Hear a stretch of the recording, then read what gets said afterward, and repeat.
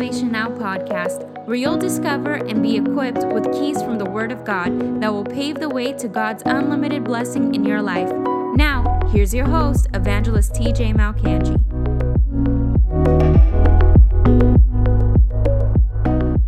Thanks for joining me. Please share this broadcast. Today is going to be a very, very practical spiritual application type of broadcast. I felt to do this broadcast, I received a message yesterday from someone who is praying for their brother for a supernatural healing, and things seem to be going a little worse. So really, mainly I'm doing this broadcast for him, but I know there's so many, because that's what steered me up with this word today. But I know there's so many that are watching right now, and will watch on the replay, that you've been believing God for something, and it seems like things are going from bad to worse. Whether it be a physical miracle you need, if it's a financial miracle, maybe it's a miracle in your family. Whatever it is that you need from God, there is a season where you begin to sow seeds of faith. But remember, everything goes from seed, time, and harvest. There's a time of faith. There's a time to believe. There's a time to stay strong in faith, to stay strong in what God has told you to be strong in the Lord and in the power of His might until the harvest comes. So what do we do? What are some practical things we can do in that season of faith? In that time where you're believing, but you haven't seen the manifestation of the promise. This is a question I get oftentimes. A lot of people, I'm believing for healing in my body. I'm believing for a financial miracle, for a new job, whatever it might be. But it seems like things are not getting better. Seems like the last time I went to the doctor, he says you're just decaying rapidly. Things are getting worse. You should go home, set your things in order because it doesn't look like you're going to make it out of this. I want to show you things you can do that can reverse the irreversible situations of life, that can move the immovable mountains of life. Things that you can do that please God in the season of waiting, in the season where you're believing, but you're ultimately waiting for the manifestation. You've received the reality of that thing in your heart. Because the Bible says, whatsoever things you pray for, believe that you have received it, and it will be given to you. So we believe we have it. But what do you do from the moment that you believe you have it here until the moment where you have it here in your hands? What do you do from the moment that you believe you've received in your heart to the moment you've received in your hands and you can show it to everyone else? There's some people you're watching, and since you've believed God for that breakthrough, things have dropped really quickly. It seems like, before you even started praying about that, it had some sort of stability, but now you started praying, and it seems like all hell is broken loose against you. I want to tell you today that the devil will try his hardest to turn up the heat of the furnace, but his best will never be enough. If you will stand, just like the Bible says, God gave the instructions to the Israelites. Position yourself. Stand strong. Be strong and not courageous. Don't waver in your confession. Don't waver in your profession. Don't waver in what you've been doing, in the seeds of faith you've been sowing, because at the end, God is not mocked. Whatever a man sows, he's going to reap. Whatever a man sows, if you sow seeds of faith, you're going to reap a miracle harvest that only faith seeds can produce. And I believe today's going to mark a turnaround. Some of you have tuned into this broadcast. You were weary. You were growing tired. You were on the last thread, and the thread was breaking, and you're about to give up. I want to tell you today, don't lose hope. Don't lose hope. Your case has not been closed. It ain't over until God says it's over. And God won't say it's over until you win. It ain't over until God says it's over. And God will not say it's over until you win. And I see you from this day onward rising to the place that God has you in. I see you rising to a high place. I see you breaking free from that sickness in the name of Jesus Christ. I see you breaking free from that long-standing issue in the name of Jesus Christ. I see you rising to a place of glory, of honor, of envy, and of virtue in the mighty name of Jesus Christ.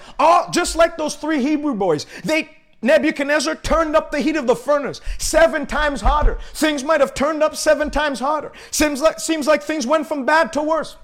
That's why I titled this broadcast, What Do You Do When Things Go From Bad to Worse?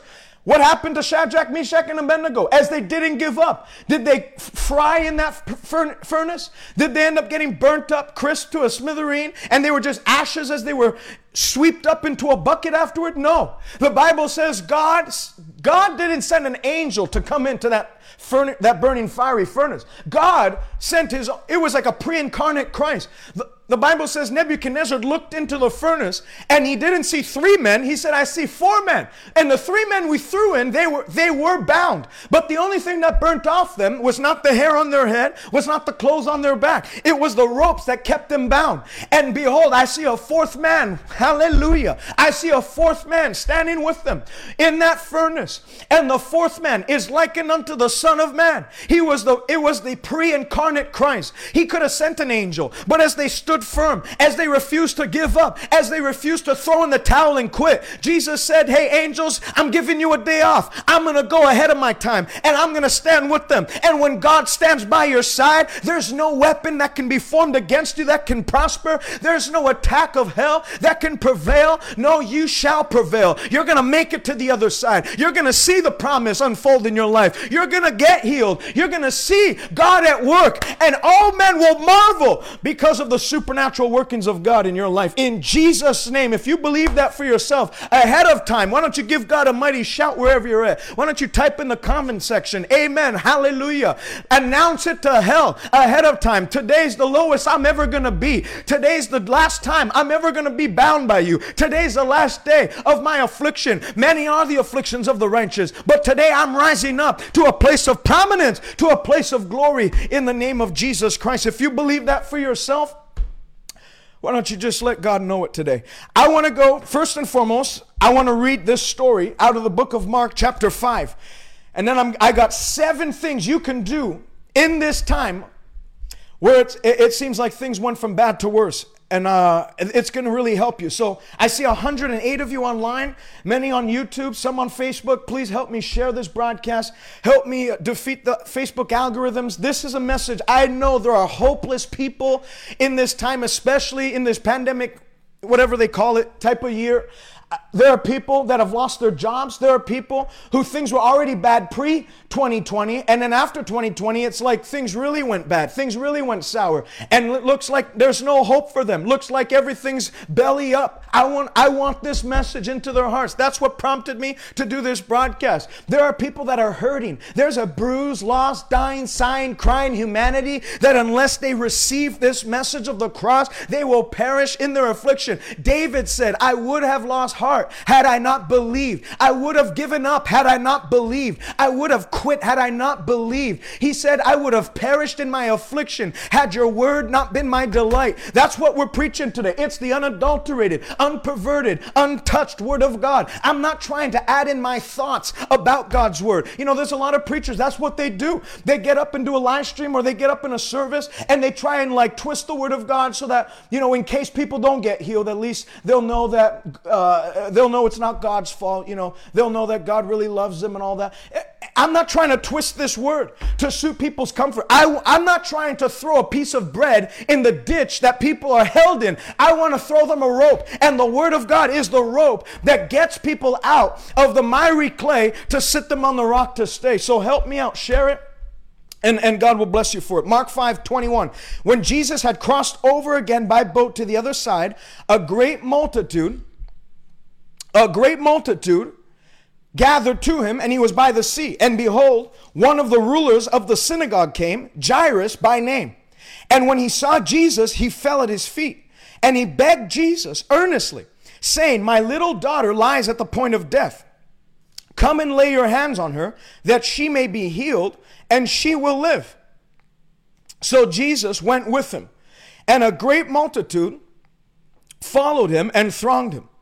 So he just sowed the seed of faith. He went and pleaded with Jesus to come and heal his daughter. He did what he knew what to do. He had heard of Jesus Christ, who went about doing good, healing all that were oppressed of the devil. He had heard of the miracles that were taking place in his ministry. He had heard about Lazarus coming back from the dead 4 days after he had died. So he said, man, if that guy's going around, and recognize something, Jesus was not very popular in the synagogue. He always disrupted their services. He would heal people on the Sabbath. That ticked the religious crowd off. But there was a desperation in this. He was a ruler of the synagogue. There was a desperation in his heart that said, I don't care if I lose my standing with the religious crowd anymore. I don't care if people don't look at me as a ruler anymore. I don't care if I lose my position as one of the preachers in this synagogue. I want my daughter to be made well. And I know this man carries power with God to set my daughter free. You know, even Nicodemus came to Jesus. The reason why Jesus condemned them was not because they were ignorant and they didn't believe because of ignorance. They knew that this guy was the Messiah. They knew this guy was sent by God. But because he was taking the crowds away from their synagogues, he was taking the crowds away from their little religious ceremonies, they got ticked. The Bible even says Pilate knew that they delivered Jesus over to be crucified because they envied him. They knew. Pilate knew that the religious crowd envied Jesus, but there was a desperation in this guy's heart that said, I don't care what I lose as long as I gain what Christ can do for me. You have to have that in your heart today.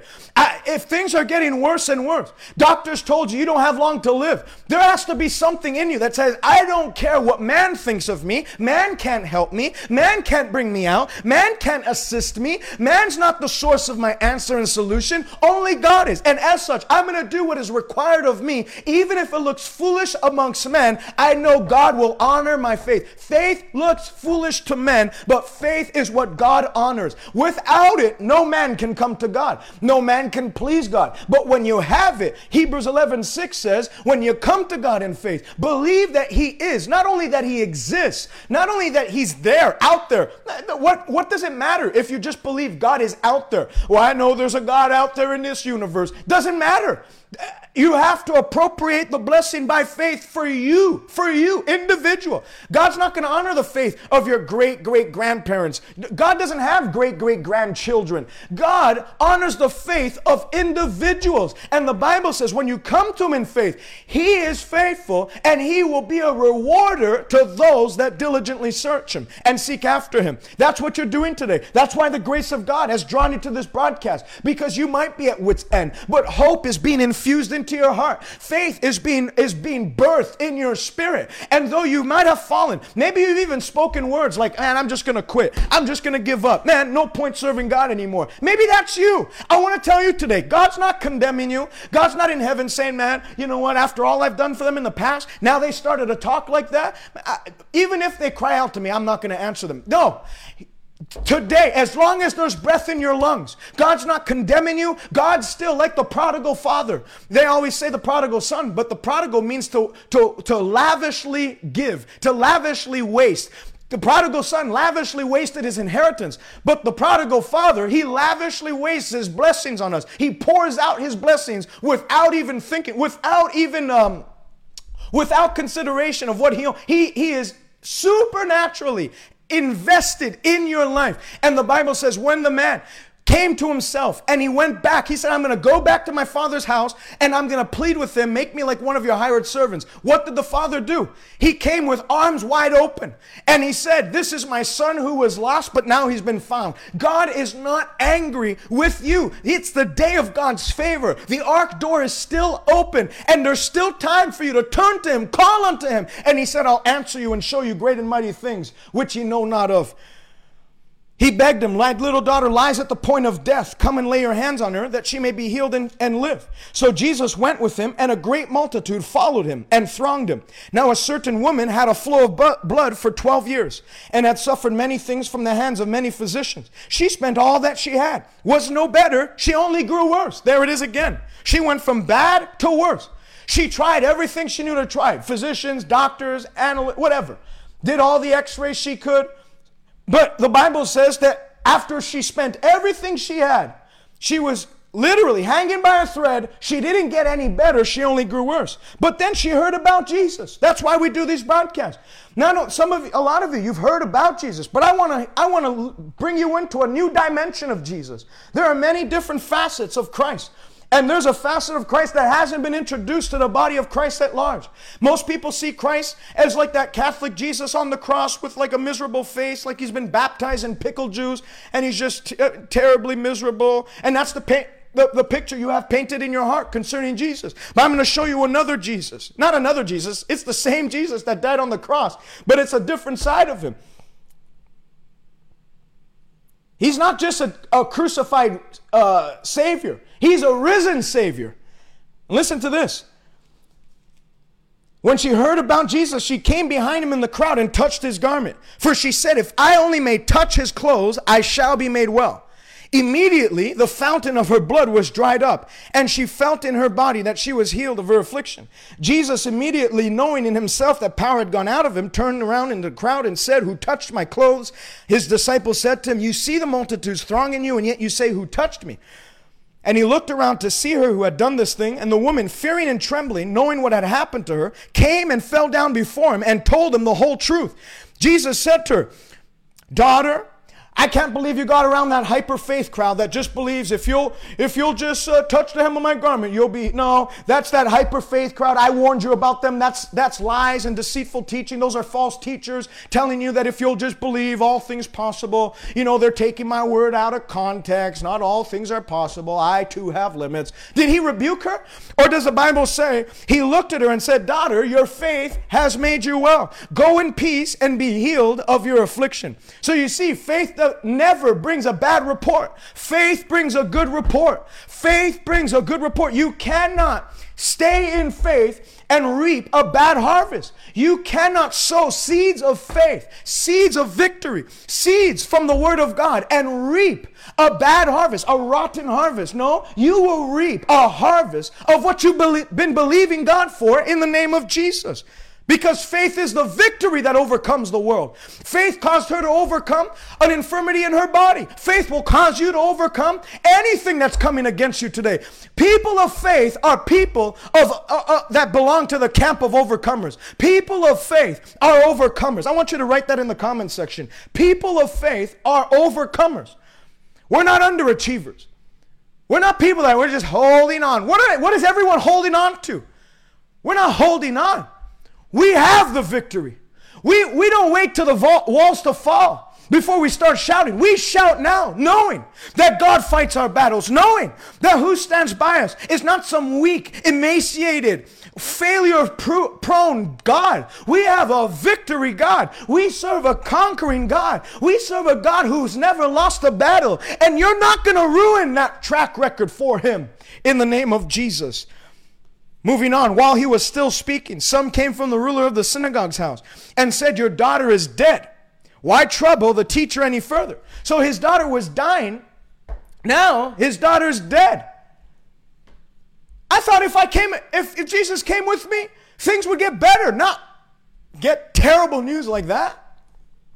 I thought if I came to ask you, Jesus, for you to heal my daughter, she wouldn't die. At least you can keep her alive for a couple of more months. For goodness sakes.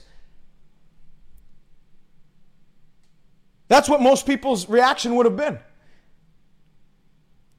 Your daughter is dead, and then look what they say. Don't trouble the teacher any further. When things go from bad to worse, that's not the time to give up. That's not the time to even though that's the temptation, it's not the time to lose momentum. It's not the time to pray less. It's not the time to read less. It's not the time to listen to less sermons. It's not the time to start thinking, well, I guess God had his plan. Guess, Lord, I won't trouble you with that anymore. Let's move on to the next thing. No. Look at what Jesus said. Jesus heard the word that they had spoken to not trouble him anymore. If you're going to receive a breakthrough today, you have to get that mentality out of you, that you think that you're troubling God by your request. You think that you're aggravating God by your request. Think that you're an annoyance to God, that you're a nuisance to him, that he's like in heaven saying, man, again you're praying? Why don't you just give up? God's not on the side of the enemy, hoping you give up. God's on the side of your victory. God is for you today. God is amongst those that wants to help you today. You're not a trouble to him. You're his own child. My child doesn't come to me and ask me for something. I say, well, you're just a big trouble. Man, I should have never had you. Do you think God's in heaven thinking, man, I should have never made them. What a mistake. You're not a mistake to God. You're a miracle to God. You were created in his own image. He didn't make you in the image of a goat. He made you in his own image. And he cares for you. And he loves you. And he wants to bless you. And his plans for you are not for harm or destruction. It's for a future and a hope. You're not a trouble to God. You're a blessing to God. God enjoys your prayers. God enjoys your presence. God enjoys when you cry to him. God enjoys when you hold hands with him. God enjoys when you believe him for great and marvelous things. His eyes are looking forward throughout the whole earth, looking for people like you, looking for a kind like you that's crying out to him, that's pleading for a miracle, that's believing God for a breakthrough. He wants to show himself strong, afresh in you in this generation, to show the world that there is a God in heaven that you can call on. And his name is not Mohammed. His name is not Buddha. His name is not Confucius. His name is not some Hindu god. His name is Jesus. And the Bible says those that put their trust in him shall never be disappointed. God's not waiting to disappoint you. God, the Bible says, ask and you shall receive that your joy may be made full. He wants to make that joy full today in your life. So what happened? Jesus heard the word and it irritated him. And he turned to the ruler of the synagogue and said, don't be afraid. Only believe. Don't be afraid. Only believe. And he permitted no one to follow him except Peter, James, and John. He came to the house of the ruler of the synagogue and saw tumult and those who wept and wailed loudly. He came in and said, why are you making this commotion and weeping? This child is not dead, he's sleeping. And they ridiculed him. When he had put them all outside, he took the father and the mother of the child and those who were with him and entered where the child was lying. And he took the child by the hand and said to her, Talitha Kumai, which is, little girl, I say to you, arise. Immediately the girl arose and walked, and she was 12 years of age, and they were overcome with great amazement. But he commanded strictly that no one should know it, and said that something should be given her to eat. So I want to go through so you can see when the word came to not trouble Jesus any longer, as things got worse for him, Jesus violently answered back, hey, don't let that make you afraid. Don't let that report that things just got worse sink you down into some depression and anxiety that causes depression. Jesus always came with a good word. Only believe. He always had an answer of faith to the world's doubt. He always had a report of faith to the negative reports that the world would throw. He said only believe. So what does it mean to only believe? What are faith steps you can take in this time? Number one, you have to understand the attack originated in hell. If you're just tuning in now, please help me get this word out to more people by sharing the broadcast, and you'll be a great help to me. And welcome to the broadcast. What do you do when things go from bad to worse? Understand, number one, that the attack originated in hell. I want you to turn with me to 1 Peter chapter 5. 1 Peter chapter 5, and beginning with verse 7. If you're confused as to where this attack came from, if you think God is at the other end of this attack, you'll never have a fight in you to rise up against it. Because who can fight against God and prevail? What do you plan on doing? If God is the one that put that sickness on you, if God's the one that's keeping you confined to that hospital bed, if God's the one that keeps on draining your bank account, if God's the one, the source of that attack against your life, attack against your children, then where do you plan on finding a weapon to defeat God? There is none. He's the Most High God. So the devil will work overtime to slap you in the face, back up, and when you look to see who hit you, point his finger at God and say, he did it.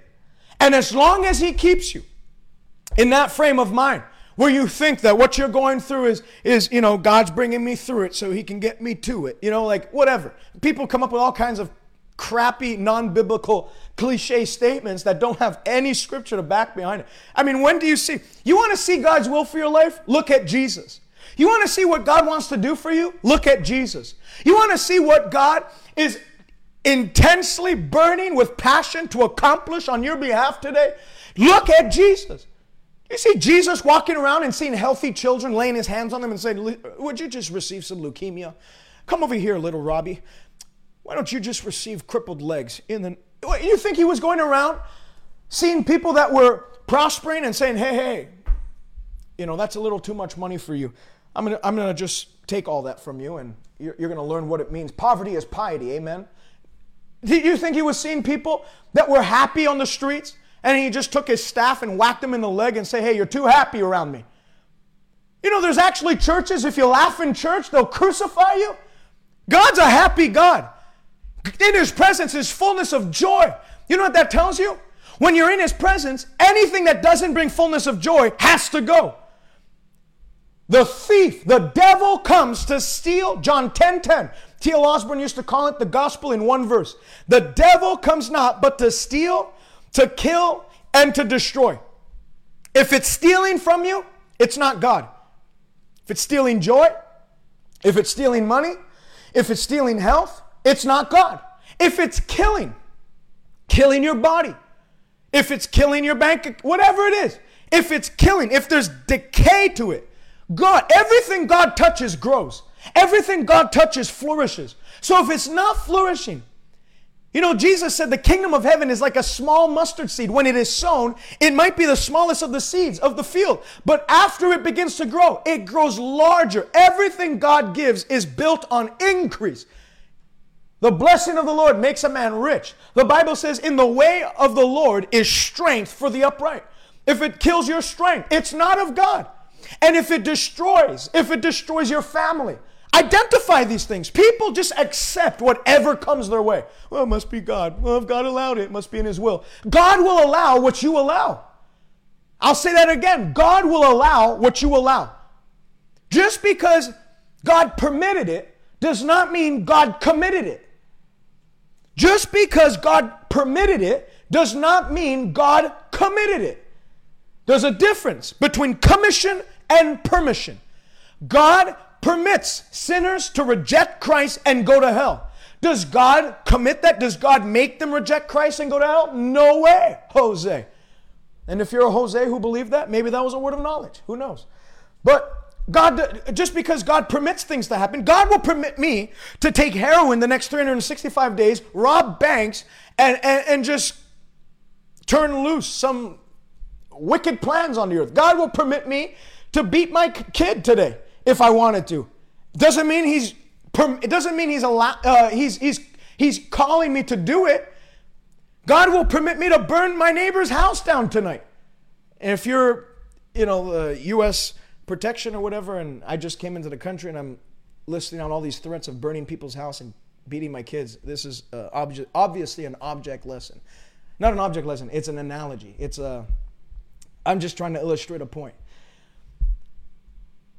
God will permit you to do anything you want. Doesn't mean he's commissioning it. And that's where people have to change in their mind. Well, if God really didn't want me to stay sick, he would have never permitted it to happen. That's not true. The whole Bible is things happening to people that God didn't commit it. Because if he committed it, why would Jesus lay hands on the sick and the sick recover? If Jesus went about doing good, healing all that were oppressed of the devil, but God was the one behind that oppression, then Jesus would have spent his whole entire earthly ministry on doing the will of God. So number one, you got to identify the source of your attack is hell and not heaven. 1 Peter 5 and verse 6, therefore humble yourselves under the mighty hand of God, that he may exalt you in due time. Cast all your care on him, for he cares for you. But be sober, be vigilant. Don't have your head buried in the sand in religious thinking. And the Bible says you make void the word of God because you keep to the traditions. There are many church traditions that tell you sickness is the will of God. There are many church traditions that tells you whatever happens in life, God has a plan in it or whatever. God, the only plan God has for the evil that's committed your way is to take you out. They always use Genesis 50:20. And they say, Joseph said in Genesis 50 and verse 20 that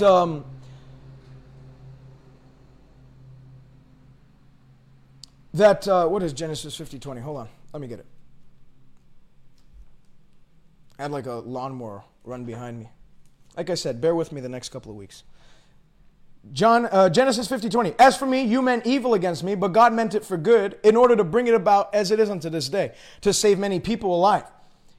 You meant evil against me, but God had a plan to take me out of it. So people say that like, well, God originated the evil so that God can bring the breakthrough or bring the deliverance. But the Bible doesn't say that Joseph said, God brought evil to me. He looked at his brothers and said, you brought the evil on me, but God brought the way out. The devil brings the evil, God brings the freedom. The devil brings the sickness, God brings the healing. The devil brings the chains, God brings the freedom. The devil brings the bondage, God brings the liberty. It's the devil that the Bible says walks about like a roaring lion, seeking whom he may devour. Resist him, steadfast in the faith. So you see, it doesn't say, well, just let it happen. Just pray that you'll make it through it. No, resist him. It's up to you to resist him. It's up to you to rise up in faith and say, no, I'm not going to be another victim of your hell-sent attack. I'm not going to be another victim of your assault on mankind. I've been born from above. I have God's Spirit in me. Greater is He that lives in me than he that's in the world. I'm destined for success. I'm destined for breakthrough. I'm destined to go from glory to glory and from victory to victory and from strength to strength. Resist him. Stand fast in the faith. And the Bible says, the God of all grace, who's called you to his eternal glory, after you've suffered, will perfect, establish, strengthen, and settle you. Hallelujah.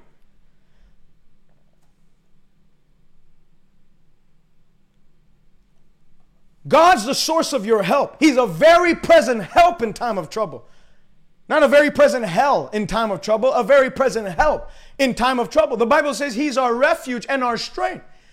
That he sends refuge for the oppressed. The Bible says for the oppression of the needy and the sighing of the poor, I'm going to arise and I'm going to set them in the safety for which they yearn. But as long as you think that what you're going through is God's some weird, mysterious plan. Well, how many of you know we got to go through the valley? You know, the Israelites had to go 40 years in the wilderness. What put them through the wilderness? Was it God's will for them to go 40 years in the wilderness? No. He actually rebukes them time and time again. You wicked, rebellious people. Had you just listened to me, it would have been a 15-day journey to where they needed, or a 3-month journey to where they needed to be. But because of their own rebellious hearts, they continued in that wilderness. So don't let some backslidden preacher tell you that you're going through the wilderness like the Israelites. Had God not taken Moses through the wilderness, he would have never risen up as a deliverer in Egypt. Amen. Did God have plans to throw him in the wilderness for 40 years? No. The Bible says it was his own anger, unchecked anger, when he killed the Egyptian that threw him in the wilderness. He had things to work on. But you have the Word of God. That when you study, it shows you approved, a workman who doesn't need to be ashamed. So you don't have to dwell around mountains and just continue to circle the same problem over and over again. You're just holding on. You can break free today when you understand the thief comes not to steal, kill, and destroy. But Jesus came to give me life more abundantly. The devil had a plan to wipe me out. But before the devil even drew up those plans, God had a plan to save me. God had a plan to raise me up. God had a plan to deliver me. God had a plan to deliver me from the oppression of the devil. Number 1, understand the attack originated in hell. Number 2, you got to look away from alternatives. Jeremiah 17 says, cursed is the man who puts his trust in man. Cursed is the man who makes the flesh his strength. When your eyes are on everything else but God, you're in a bad place. You're in a place where God can't help you. You have to set it in your heart today. If God can't help me, nobody else can. If God can't deliver me, nobody else should try. If God can't heal me, than what medicine or doctor can. Now, I'm not saying medicine and doctors are bad. You seek whatever treatment you need. But you have to understand that doctors can treat, but Jesus is the one that heals. He's the great physician. And you know how many times I've heard people come up and give testimony in church? You know, I was sick with this type of cancer, and I just want to say I'm so thankful for the doctors and the treatments they gave me and how comfortable they made me feel through it all. And so I just want to give glory to God for that. There was no glory to giving to God to that. You just talked about how the doctors were great, how great the medicine was, how, you know, you by talking like that shows that your source of healing wasn't God. Your source of healing was the doctor. You were hoping they succeeded, because if they didn't succeed, you would have died an early death. I'm not saying that doctors can't treat. They can treat. But God is the one that brings health. God is the one that brings the healing. You know, there's a lot of people that receive the same treatments and some people don't make it and others do. Why?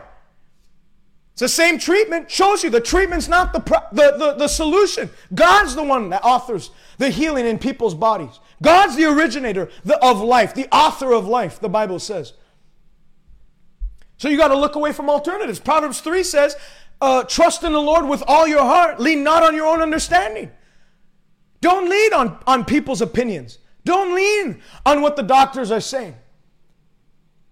Look to God.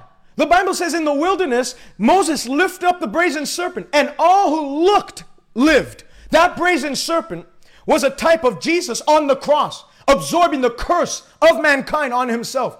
And the Bible says when the serpent was lifted up, every Israelite that looked not only had their sins forgiven, but their bodies were healed. Jesus said, as Moses lifted up the serpent in the wilderness, I should be lifted up, that whosoever looks to me will look and live.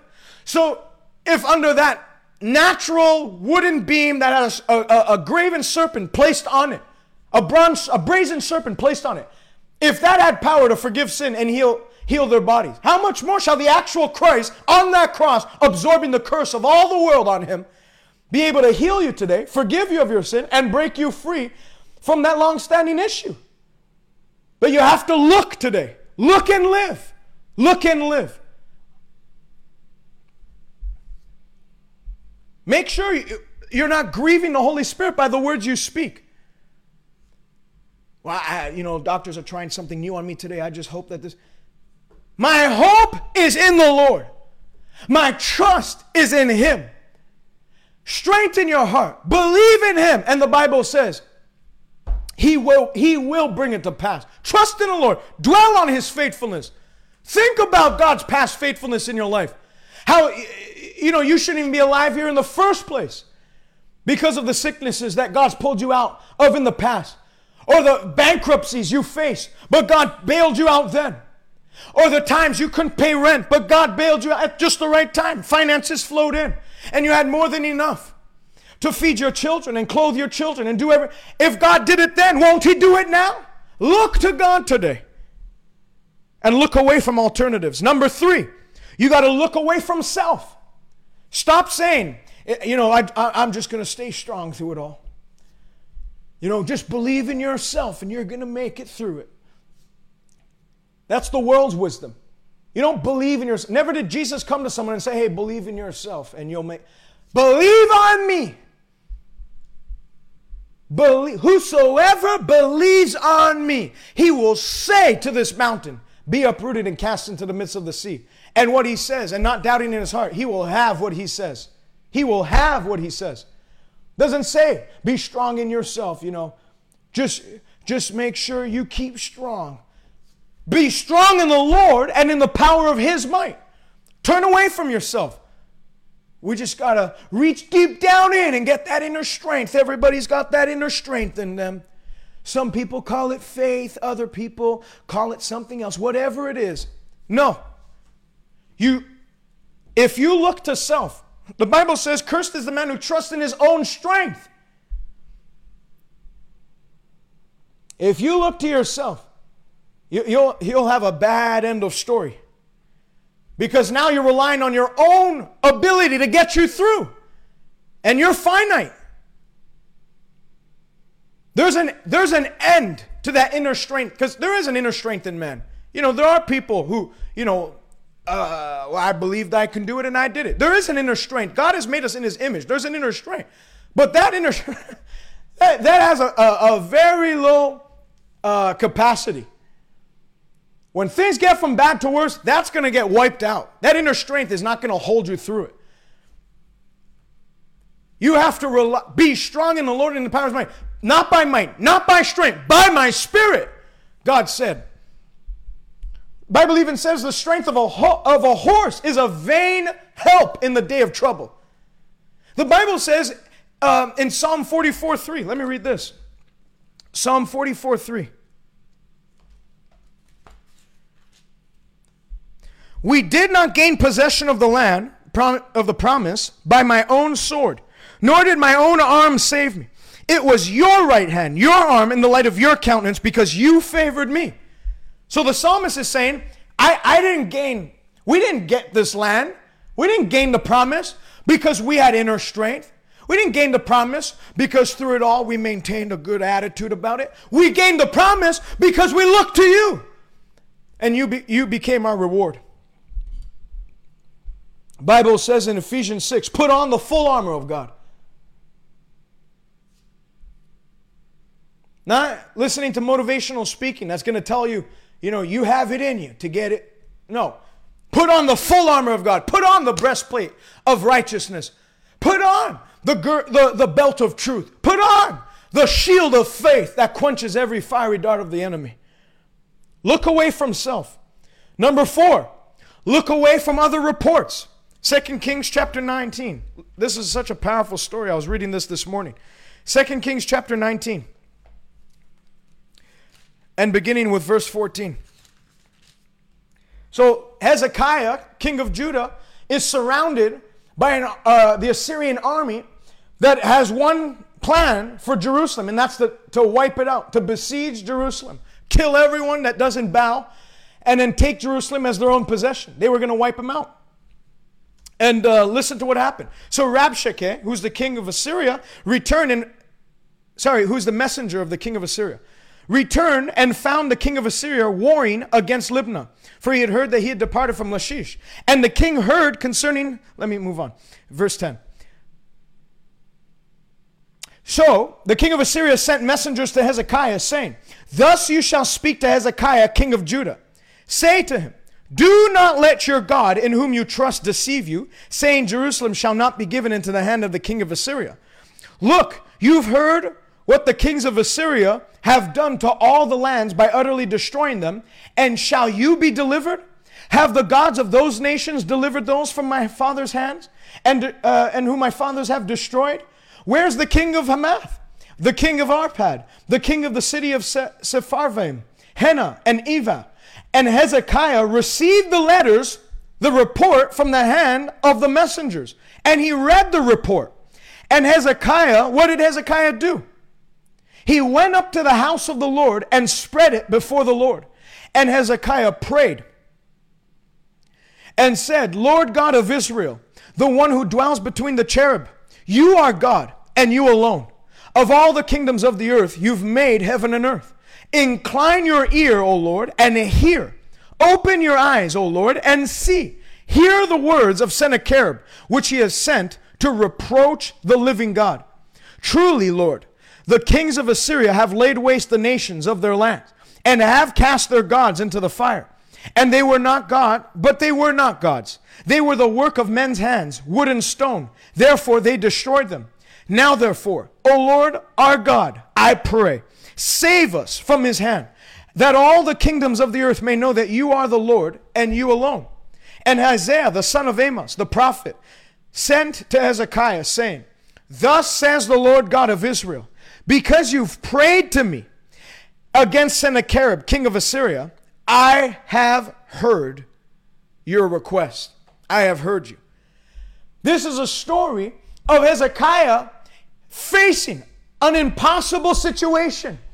Things went from bad. He had heard reports that this guy was going around killing other kings, besieging other nations. But now they came to him.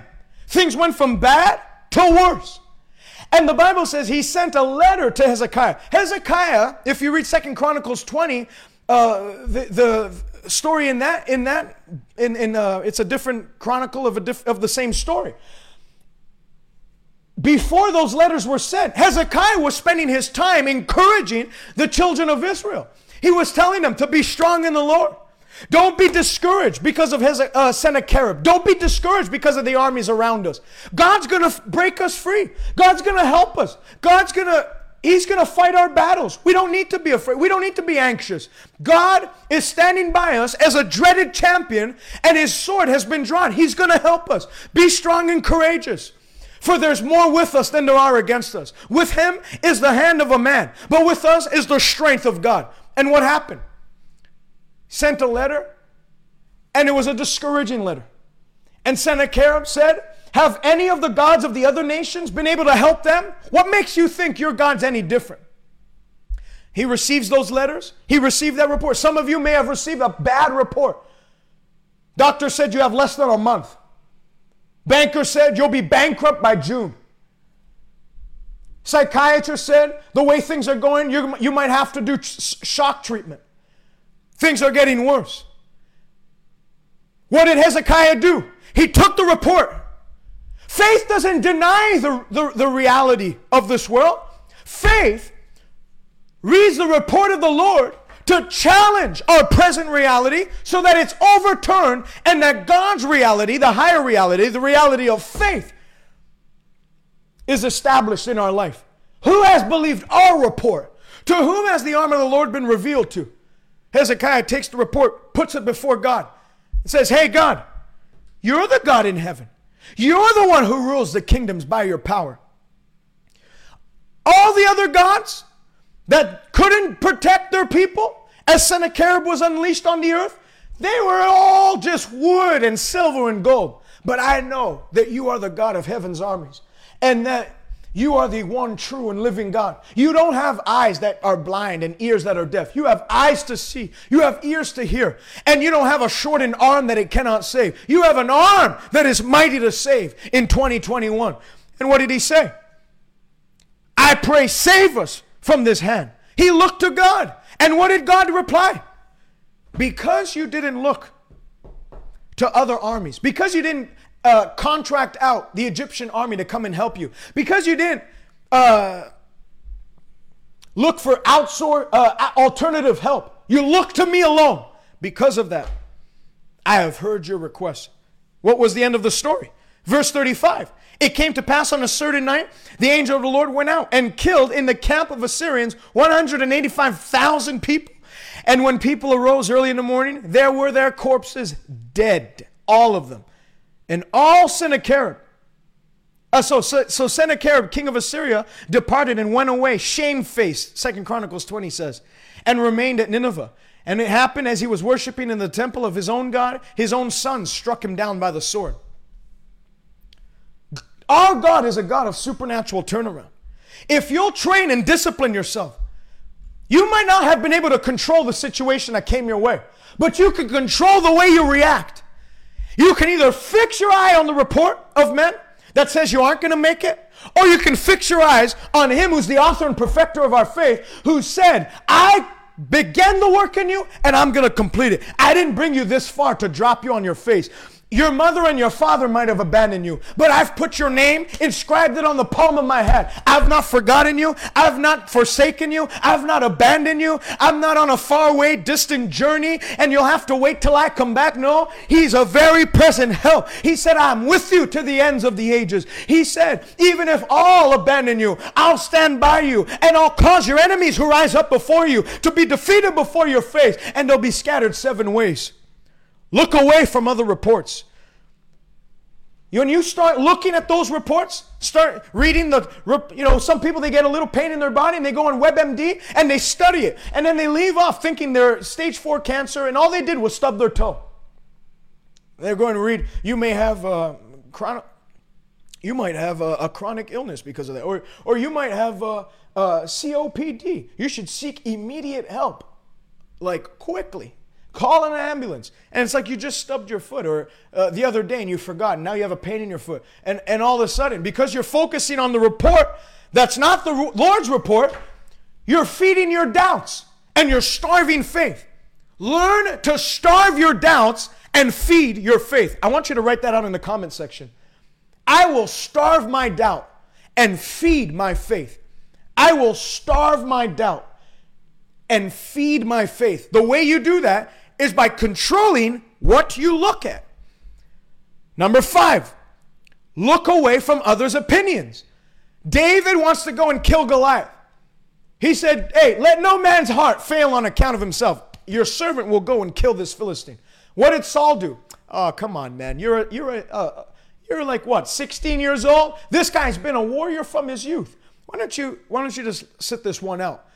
If David had bought into Saul's opinions, we wouldn't be talking about David and Goliath. It would have been someone else God raised up, and it'd be like Charlie and Goliath. I don't know.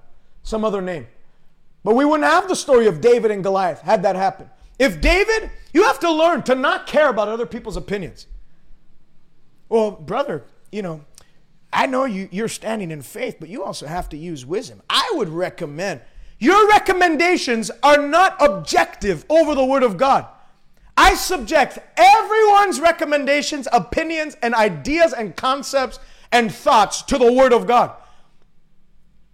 And if it doesn't line up with it, it's foolish. Faith will look foolish to the world. But on the flip side, the world's opinion should look foolish to you. Someone who comes to you and speaks something, some other opinion that doesn't line up with the Word of God should look so ridiculous to you. It'd be as if like a 6-year-old came up to you and said, as a male, can you be hey, I think you're pregnant. What? I'm a male. It doesn't work that way, kid. Sorry. That's foolish. So someone coming up to you giving some stupid, unbiblical, unscriptural opinion, some worldly advice, it should look to you as ridiculous as someone, a child going up to a male and saying, I think you're pregnant. Should just laugh and say, that's all right. The Bible says the counsels of the wicked are deceitful. It's the thoughts of the righteous that are right. So not only look away from other people's opinions, it's like you can look away and separate yourself from people that are just going to feed doubt into your heart and just so worry and anxiety into your heart, and not do the other side of it where you should surround yourself with people that are going to feed faith to you.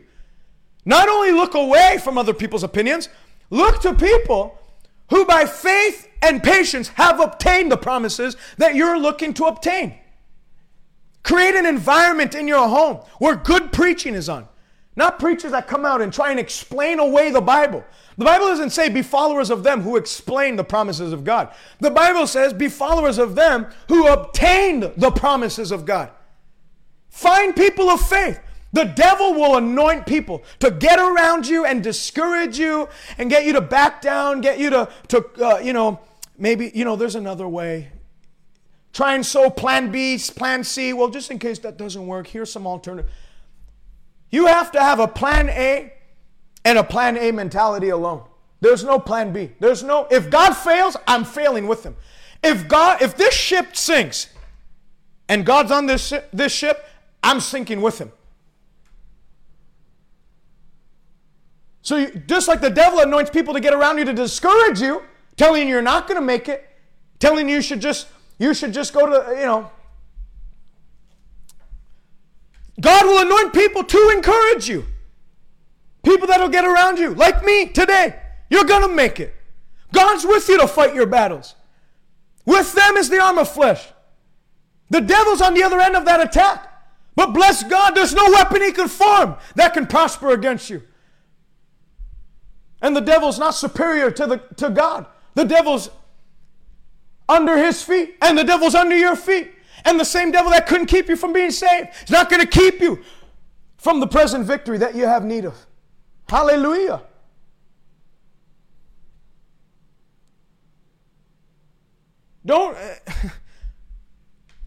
When you hear bad news, the tendency is to not read your Bible when that happens. The temptation is just to just succumb to whatever is coming your way. Just let it happen. You're in the water, you're going to get wet, just stay wet. Instead, you should set your home up. Don't have your blinds closed and it's all dark in your home and you have the Lifetime movie network playing where it's just tragedy stories, movies on tragedies, people getting sick, children dying, whatever. Don't have that. If you're believing God for something, put before your eyes things, movies, stories, testimonies, whatever, music that'll encourage you to keep believing God for what you're believing Him for. 2 Kings chapter 7. You see the king. I don't have enough time to get into that. Everyone has an opinion, and they're all going to want to weigh in on your case. You have to filter the opinions and only allow opinions that line up with God's word to make it through to your heart. And another thing is stop running around to everyone else's opinions. Once you have God's word on your matter, you don't need to ask what other people say about it. What do you think about it? Well, God's word says this, but what do you think about it? Doesn't matter what they think about it. God's word's enough. Number 6, understand you can rule your mind. So this ties in with number 5, which is don't let every opinion get into your heart. You have to guard your heart above all things, for out of it flows the issues of life. You can rule, you can't stop a thought from happening, but you can stop it from staying and dwelling and building a house in your mind. You can't stop a thought from crossing over, but you can definitely stop it from building a nest in your mind. Casting down every thought and imagination of the heart that exalts itself against the knowledge of God. You have to learn to rule your mind. I'm not going to entertain any thought that tells me I'm not going to make it. That tells me things are going to even get more worse than they are now. I'm not going to entertain any thought that would discourage me from believing God. I'm not going to entertain any thought in my mind that would suggest anything else other than what God's word promises me. The Bible says whatsoever is pure, whatsoever is right, whatsoever is good, dwell on these things, and the God of peace will guard your heart and your mind in Christ Jesus. So this is an amazing secret that I don't think many people know. You can actually make your mind your slave. Your mind will make a terrible master. If you let your mind run, it'll run to places that you never wanted to go. But if you'll make your mind your slave, you can do that. You understand that? The Bible says that we are to set our minds fully on the things above. So if Colossians 3 says we can set our mind on things above, then God would never tell you to do something He hasn't given you power to fulfill. If the Bible says I can set my mind on things above, then I have power in the anointing to set my mind on things above. That's why God told Joshua, this book of the law should never depart from your mouth. You should be careful to meditate therein day and night. You can choose what you dwell on. Dwell on things that are true. Dwell on victories from the Word of God. Don't dwell. This is something you have to learn to do. You have to look away from your past unless it glorifies God. Don't dwell on the horrors of your past. Don't dwell on people you knew through the years that had what you have and died an early death. Or people that went through what you went through and they're still in it. And they've just learned to cope with it. That might have happened to them. But their story, the end of their story doesn't have to be the end of your story. Your story doesn't have to end the way everyone else's story ends. David said, your word I have taken as my heritage, and it's the rejoicing of my heart. David understood, no matter how other people's stories end, God's word paints the picture of the victory He wants me to have. And so as such, His word and the stories of His word, the way God anointed Abraham with 300 men to go out and kill and fight against 5 kings and have the victory then. That same anointing that was on Abraham is on me, Dave. The same God that delivered me from the paw of the bear. He didn't look to past stories that were horrifying tragedies. He looked to the past that glorified God. The same God that delivered me from the paw of the bear, the same God that delivered me from the paw of the lion, is the same God that's going to deliver me from this uncircumcised Philistine.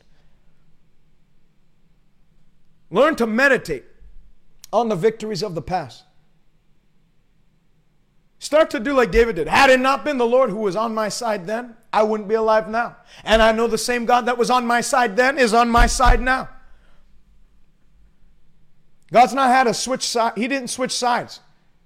He didn't deliver you from there and all of a sudden he switched sides and now he's working it. No, he's always working for you. He's always working through you. He's always working. The Bible says, how great is your goodness towards those who fear your name, that you've laid up for them. God doesn't have tragedy laid up for you. Goodness and mercy God has laid up for you. So stop dwelling on the past that doesn't glorify God. Start dwelling on the past that glorifies God.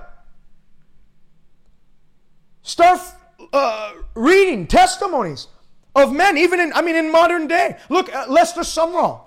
Lester Sumrall was dying on his sickbed of tuberculosis. And doctors came and signed his death certificate. Laid it by the bed, told his mom, he'll be dead in the morning. Just sign whatever time he dies or whatever time you wake up. Just sign whatever time it is you find him dead. And that night he has a vision of a casket and a microphone and the Lord and a pulpit. And the Lord says, you'll either preach or die. And he says, I'll preach for you. If it means not dying, I'll preach for you. And the Lord spared. He was the first one up the next morning eating cereal. When tuberculosis didn't have a vaccination, it was running rampant. Same thing for Oral Roberts. Oral Roberts was playing basketball. He was an amazing basketball player. Played for his state college. And all of a sudden, he starts hacking up blood while he's playing basketball. He ends up being bedridden for months and months and months. Dying of tuberculosis, down to he was 6'3" or something like that. He was down to 115 pounds, 110 pounds when he was a fit athlete before. And then his sister comes and didn't tell him, he had ministers come and pray for him and just said, Lord, just give him peace as he travels to death. That's the way they prayed for him. Oral Roberts ends up having his sister come into town and say the complete opposite. Hey, Oral, God's going to heal you. When he heard those words, he had never heard that before. He just thought, this is the way I'm going. This is the way I'm going. And ministers kept telling him, praying that God would give him peace through this all and that his heart would be right before God before he died. At least he'd make it to heaven. Oral Roberts' sister came and said, Oral, God's going to heal you. Imagine if she hadn't said that. He said, when those words hit my heart, faith came alive and I knew God was going to heal me. There was no doubt in my mind. And she showed through the word that, God was sent forth Jesus to destroy the work of the devil. And he started to have faith for it. And it wasn't, I think 3 weeks later, he was in a meeting with an evangelist. And the evangelist laid hands on him. Oral Roberts was healed. Imagine if Oral had died. If his sister wasn't there to tell him that God's going to heal you. Doesn't matter what those ministers have said. What matters is what God's word says about your case. You can rule your thoughts by directing your attention to people, testimonies, preaching that preaches the word of God so that it can build faith in you to cast down imaginations, cast down every thought that rises in opposition to God's word. Hallelujah. Colossians 3:16 says, you are to fill your heart with the word of Christ. You are to do it. And as you do it, you'll see the word of God will start to have a dominion in your mind where it'll dominate your thoughts. The same way it was easy to think thoughts of doubt, thoughts of depression, thoughts of failure. All of a sudden, there's thoughts of victory. Naturally, just rising up because out of the abundance of the heart, the mouth will speak. You can rule your thoughts in your mind. And you have to do that in this season of faith. Number 7, and my final point, is you never quit. You never quit. Kenneth Hagin was sick with a heart deformity and had a heart condition and several other things. I don't know enough detail to list them out for you, but I know there was an incurable heart disease and disorder in his body, and he was dying. He was 16 years old. He was bedridden for 6 months. And ministers came, did the same thing they did with Oral Roberts. You know, the devil wants to wipe you out because he knows the plan that is ahead of you. He knows. He knew that if Oral Roberts would rise from that bed, that what he would become. A mighty man of God that laid hands on over 1 million people in his lifetime. Not prayed for, laid hands on. And many were saved. Many were healed by the power of God. Same thing for Lester Sumrall. Goes around the whole entire world as a missionary, preaching the gospel, starting a church in Manila, Philippines that had multiple, like 25,000 people, revivals that kickstarted all around the world because of him. Then the work he started in what is it?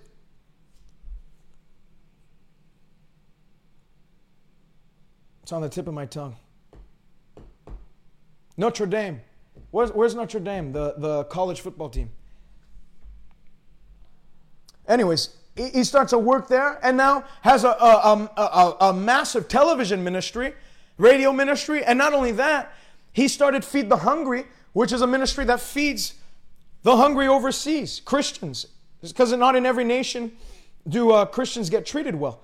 So in a lot of nations, you have humanitarian efforts that go in, but the Christians are like at the back, and they only get the crumbs. So he has a ministry, a feeding ministry that goes around feeding the hungry in every nation of the earth, and Christians are served first. So that he makes sure that in those nations that are persecuted nations, Christians aren't being abandoned and starving to death. So that all happened because God raised him up out of that sickbed. The devil knows that if you stay confined to that sickbed, if you stay at that low level you are right now, if things keep on getting worse and faith doesn't come up on the inside of you to fight the good fight of faith, to lay hold of the breakthrough that God has for you, the world will suffer because of the lack of your presence on the earth. You have to see yourself. You're important. I'm important. I'm not important because I'm something great. I'm important because I'm anointed, and the world needs more anointed people. The Bible says in the last days, deliverers will rise from Mount Zion. Deliverers, saviors. This is the last days. God, the devil knows the plan of God to pour out his spirit on all mankind, and that many would rise in the anointing to set humanity free and have one last final revival before the return of Jesus Christ. So what is he doing? When the first deliverer was prophesied in Moses coming as a deliverer to deliver Israel from Egypt, what happened? Pharaoh was stirred up by the devil to kill every firstborn of Israel under the age of 2. Why? Because he wanted to rid the earth of that deliverer. But he failed then, because Moses was preserved, and God raised him up, and he ended up bringing them out of the house of bondage into the house of liberty. Then when Jesus was coming, what happened then? Herod found out the king of the Jews is born. He killed every child under 2. Why do you think there's such a push for abortion today? Because God's program for these last days is to raise up an army of people to bring salvation to the far corners of the earth. So he's doing his best to kill them in the womb. But the same devil that couldn't kill you in the womb, the same devil that couldn't kill you when you were young, the same devil that car accident didn't wipe out, is the same devil that won't be able to wipe you out now. Because when God arises, all his enemies are scattered. And anyone that makes himself an enemy of you is an enemy of God. So point 7 is never quit. The only Christian that the devil can wipe out is a quitting Christian. The only Christian that the devil can wipe out is the quitting Christian. If you won't quit, you can't lose. I want you to write that in the comments section. If I don't quit, I can't lose. If I don't quit, I can't lose. If I don't quit, I can't lose. Quitters are losers. But we're not quitters. We're overcomers. You look at Joseph had every opportunity to quit. Well, my brother sold me into slavery, and now, here I am in Egypt. You know what? Screw God. I'm going my own way. I tried this. Didn't work out. And what ended up happening? What would have happened if Joseph did that? We wouldn't have heard of who Joseph was. Instead, Joseph maintained his integrity before God. Joseph and Daniel and Noah are like the three people, and Job, four people in Scripture, that there's no sin. Not that they were sinless, they were sinners. All were born into sin. But there's no sin or wrongdoing that's attributed to them in all the Scriptures. Joseph, when Potiphar's wife stretched out to grab him so that he would have sex with her, because he refused to do it, he says, "Far be it from me that I should sin against God in doing this wicked thing." He refused to quit. He could have said, "You know what? I'll sleep with her. Look where all this holiness has brought me anyways. Look at all this integrity. Whatever. It's not done anything for me." But instead, no. God showed me when I was young that I'm going to a high place in life. And I'm not going to let anything take me off that race. I'm running this race with perseverance. I fix my eyes on the prize. I'm looking to the reward. And that gave him energy. That even when people tried to derail him, the devil tried to derail him twice, 3 times. In the pit, refused to curse God and die. In the prison, refused to curse God and die. When Potiphar's wife tried to arrest him, refused to. No, I'm maintaining my integrity before God. And what happened? At the end of his life, he was prime minister of Egypt. He refused to quit. And so God refused to stop blessing him. The Shunammite woman, 2 Kings chapter 4. Elisha comes, she builds a room in her house for him. And Elisha's lying on the bed one afternoon, and he's like, "Man, this girl has blessed me so much. Gehazi, what can we do for her to bless her?" "Well, she has no son. Call her. By this time next year, you'll have a son." "Oh, don't deceive me, man of God. Don't get my hopes up." By that time next year, she had a son. Then, a couple of years later, 5, 6 years old, the Bible says he's in the field with his father, and his head starts hurting. He goes home to his mom. His mom holds him in his hands until noonday, and the kid dies. What does she do? "Well, at least I got to hold him for 5 years, 6 years. It's better than nothing." No. She sent for a donkey and a chariot. And she said, "I'm going to meet the man of God." And the father said, "Well, it's not new moon or Sabbath." "It is well," she replied. She didn't quit. She didn't say, "Well, I guess I'll just try this." It is well. Then on the way there, the man of God sees her in distress, and she pours out her heart before him. "My son's dead." But what is she? She never quit. She laid hold onto that which God had prepared for her. Even in the midst of impossible situations. Her son wasn't sick. Her son was now dead. But she kept on saying, "It's well. It's going to be well." You got to learn to prophesy over yourself. It might not look well, but I know it's going to be well because it is well with my soul, because God before me. The Bible says in Isaiah 3:10, "Say unto the righteous, all will be well for you." Got to prophesy over me. All will be well. Doesn't matter what things look like right now. All will be well. All things work together for my good. For those who love him and called according to his purpose. I know that my tomorrow will be all right because I'm doing what God said to do today. Those who obey and serve me, God said, they will spend their years in prosperity and their years in pleasure. I know that goodness and mercy is lining up for me. All will be well. He meets me with the blessings of goodness. I know this is going to turn for my favor. The enemy meant evil, but God is turning this for my good. I'm not going to quit. He that began a good work, he's going to complete it until the day of Jesus Christ. I'm not going to give up and quit. I'm not going to grow weary in well-doing. I know that if I sow to the Spirit, I know if I sow these things, I know that if I sow in faith, that God is not mocked. Whatsoever a man sows, he shall reap. And I'm going to reap a harvest of miracles in the name of Jesus Christ. In the name of Jesus Christ. Hallelujah. If that's you, just shout a hallelujah. And I'm going to pray for you right now, wherever you are. Whatever you're believing God for. If it's sickness in your body. If it's a financial situation. You've been backed up to a wall. Whatever it is. There's a way out. God's going to provide a way of escape for you today. Things are turning in your favor. The God of the supernatural turnaround is turning things around for you today in Jesus' name.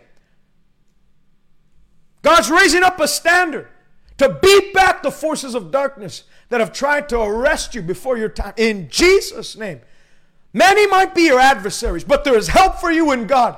He's still your crown. He's still your glory. He's still your light. He's still your salvation. He's still the strength of your life. And you will see your desire upon your enemies. Men have said there's a casting down, but God's about to lift you up in the name of Jesus Christ. Be healed in your body, wherever you're watching.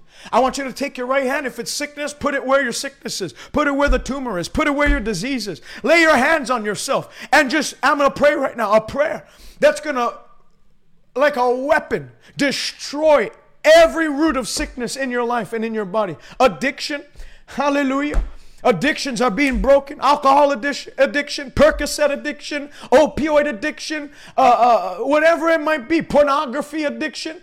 It's being broken like chains breaking. There's no chain hell has forged that the power of God's not going to break off your life. That's right, Lisa. I'm going to see the goodness of the Lord. Not when I die and go to heaven. In the land of the living. Hallelujah.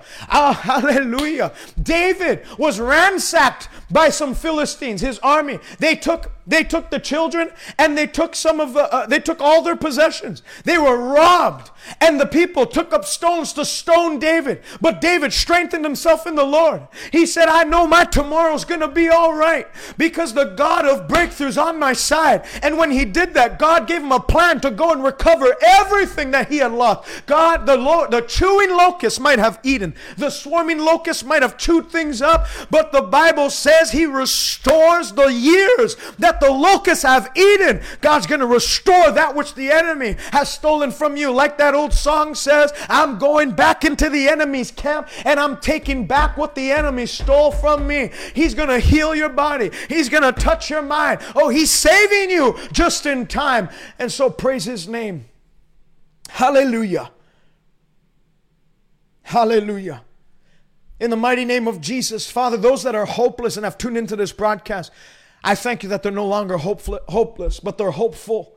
I thank you that your word has come into their spirit and has built them up, charged them up to fight the good fight of faith, knowing that the fight of faith is a good fight and that by faith we obtain good reports. Thank you for miraculous good reports that are going to come through this broadcast. Thank you, Lord, that our best years are not behind us, but our best years are yet ahead of us. Thank you, and we confess what your word says, that we will see the goodness of the Lord in the land of the living. We will not forget the benefits of serving you. Thank you, Father, that you're not some mystical, ethereal God in heaven that can't do anything about real situations, that you're just some creed that we hold to, some philosophy. Father, I thank you that you are not only a being, you are the most powerful being. You are the God who is the most high, El Elyon, and that there's nothing that has come against us that you don't have power and might to set us free from. Thank you that things are turning for us.